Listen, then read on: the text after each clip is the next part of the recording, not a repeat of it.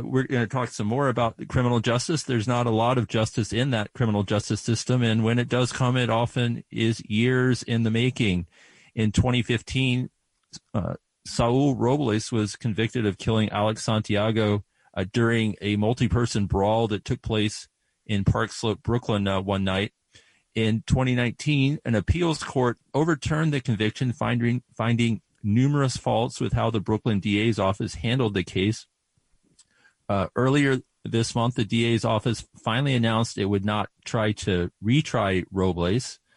They've been holding back on that for a while. The Independent's Ted Ham has been following this case closely, and he joins us now. Ted, welcome back to the show.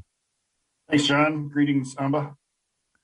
Yes. So writing about the Robles case in 2019 for The Independent, you wrote about the appeals court. The court's ruling uniquely illustrates the extent to which prosecutors will pursue a faulty case simply to secure a conviction, and it shows how judges are not exactly neutral players in the process. So what were the original flaws in this case, and why do you think it's so emblematic of what's wrong with prosecutors and the Brooklyn DA's office in particular? Well, going back to the event itself in 2010, it got a lot of coverage because it took place in Park Slope, much more chaotic and violent than most Saturday nights there.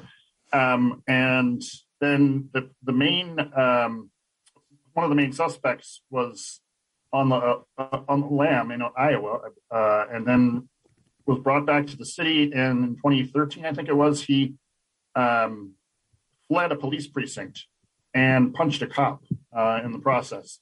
But then the DA's office made a deal with him that he named Robles as the killer, and then the DA's office then put this dubious witness on the stand.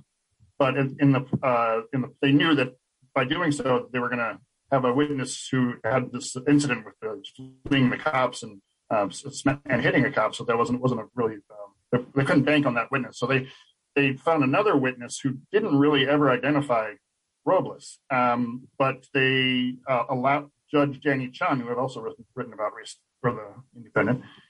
He allowed that witness to testify when he shouldn't have. That's why the appellate division reversed the conviction, because that witness never identified Robles in the lineup, and then was asked who she would lean towards among the people in that lineup, and she said Robles. And then during the trial, it turned out that the reason for that was, she said, it was because of his jaw. Right, so that was completely undefinable recognition, and Chun allowed it. So Chun is a former prosecutor in Manhattan who's now been a Brooklyn judge since the late 90s when he was first appointed by Giuliani, and he keeps getting reappointed. So he's a prosecutor who thinks like a prosecutor, which is that if someone is being prosecuted, it's because they're guilty. And so he was allowing the DA in this case to get away with putting a faulty witness on trial. And that's why it got reversed. And why did the Brooklyn DA's office finally decide to essentially dismiss this case and not pursue a second trial? Well, the appeals bureau of the Brooklyn DA's office basically fights any contested conviction, and they just dig in their heels and try to come up with ways to preserve a conviction once they've won. And it often works out in their favor, but this time the case was so weak to begin with, but it's just sort of the approach they take is we need to win at all costs or preserve our wins at all costs. And they do have the conviction review unit, but that's a separate entity from the appeals bureau. But one thing I wanted to point out too is that when after the conviction was overturned in the summer of 2019, Chun and the DA's office denied him bail. So he was sent to Rikers for 2 months, August and September. No month is pleasant there at Rikers, but those might be some of the worst. But in any case, his lawyer had to go to the appellate division to get the bail granted for Robles. So he conceivably could have been sitting at Rikers for all the DA's office was concerned, but over the last 2.5 years. But basically, what they kept doing was coming back to court and telling the judge, Chun, that the DA's office was not ready for the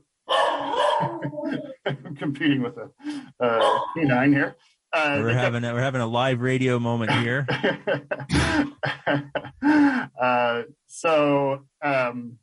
That's not in my but watchdog journalist Ted Hem. Let's just make sure everyone's versus his watchdog. Okay. So they kept coming back to the DA kept coming back to Chun in court appearances and just saying, we're not ready to retry. We're not ready to retry. And he just rubber stamped it. Right. And that's, they weren't ready to retry a case they already had tried when there was no new witnesses, or they have to stick with the original indictment. So it's just sort of giving Robles the runaround. And that's just kind of how they do it. They do things. Okay. And what other cases, Ted, in Brooklyn have you been following with the Brooklyn DA's office? Well, so Chun has been handling these post-conviction hearings.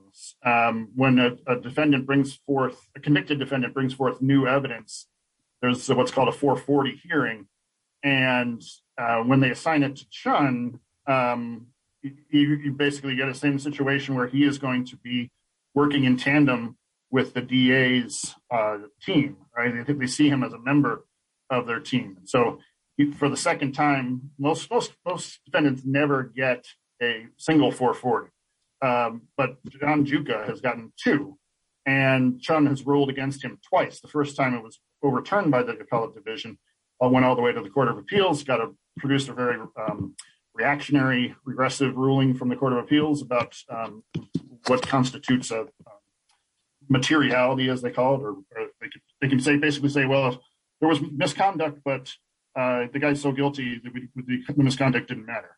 And now the second time around, he's produced another ruling just issued earlier this month that's being challenged on appeal on the grounds that he used the wrong standard of evidence in his ruling. So we'll see where that goes. And then the Anthony Sims case that I've written about extensively for the Indy, he's been handling that and has apparently been in sync with the prosecutors in grilling the witnesses, a couple of the key witnesses on various occasions.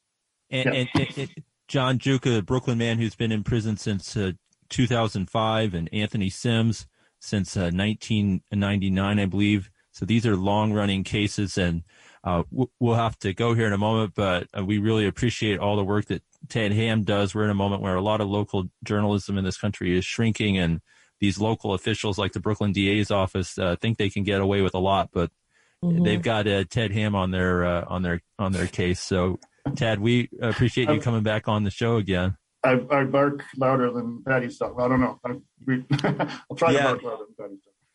They know it over at the DA's office, that's for sure. Okay. Take it easy. You bet. All right. Thanks, Ted.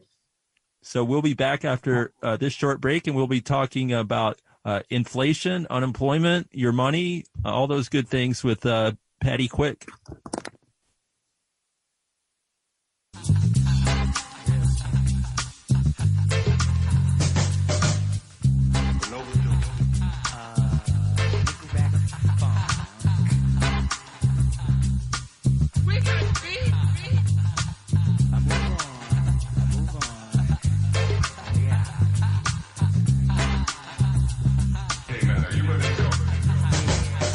Boogie, jive, and rap is life where I'm from. Where I'm from, Ahmad K, where Izzy, where I'm from. Where I'm from.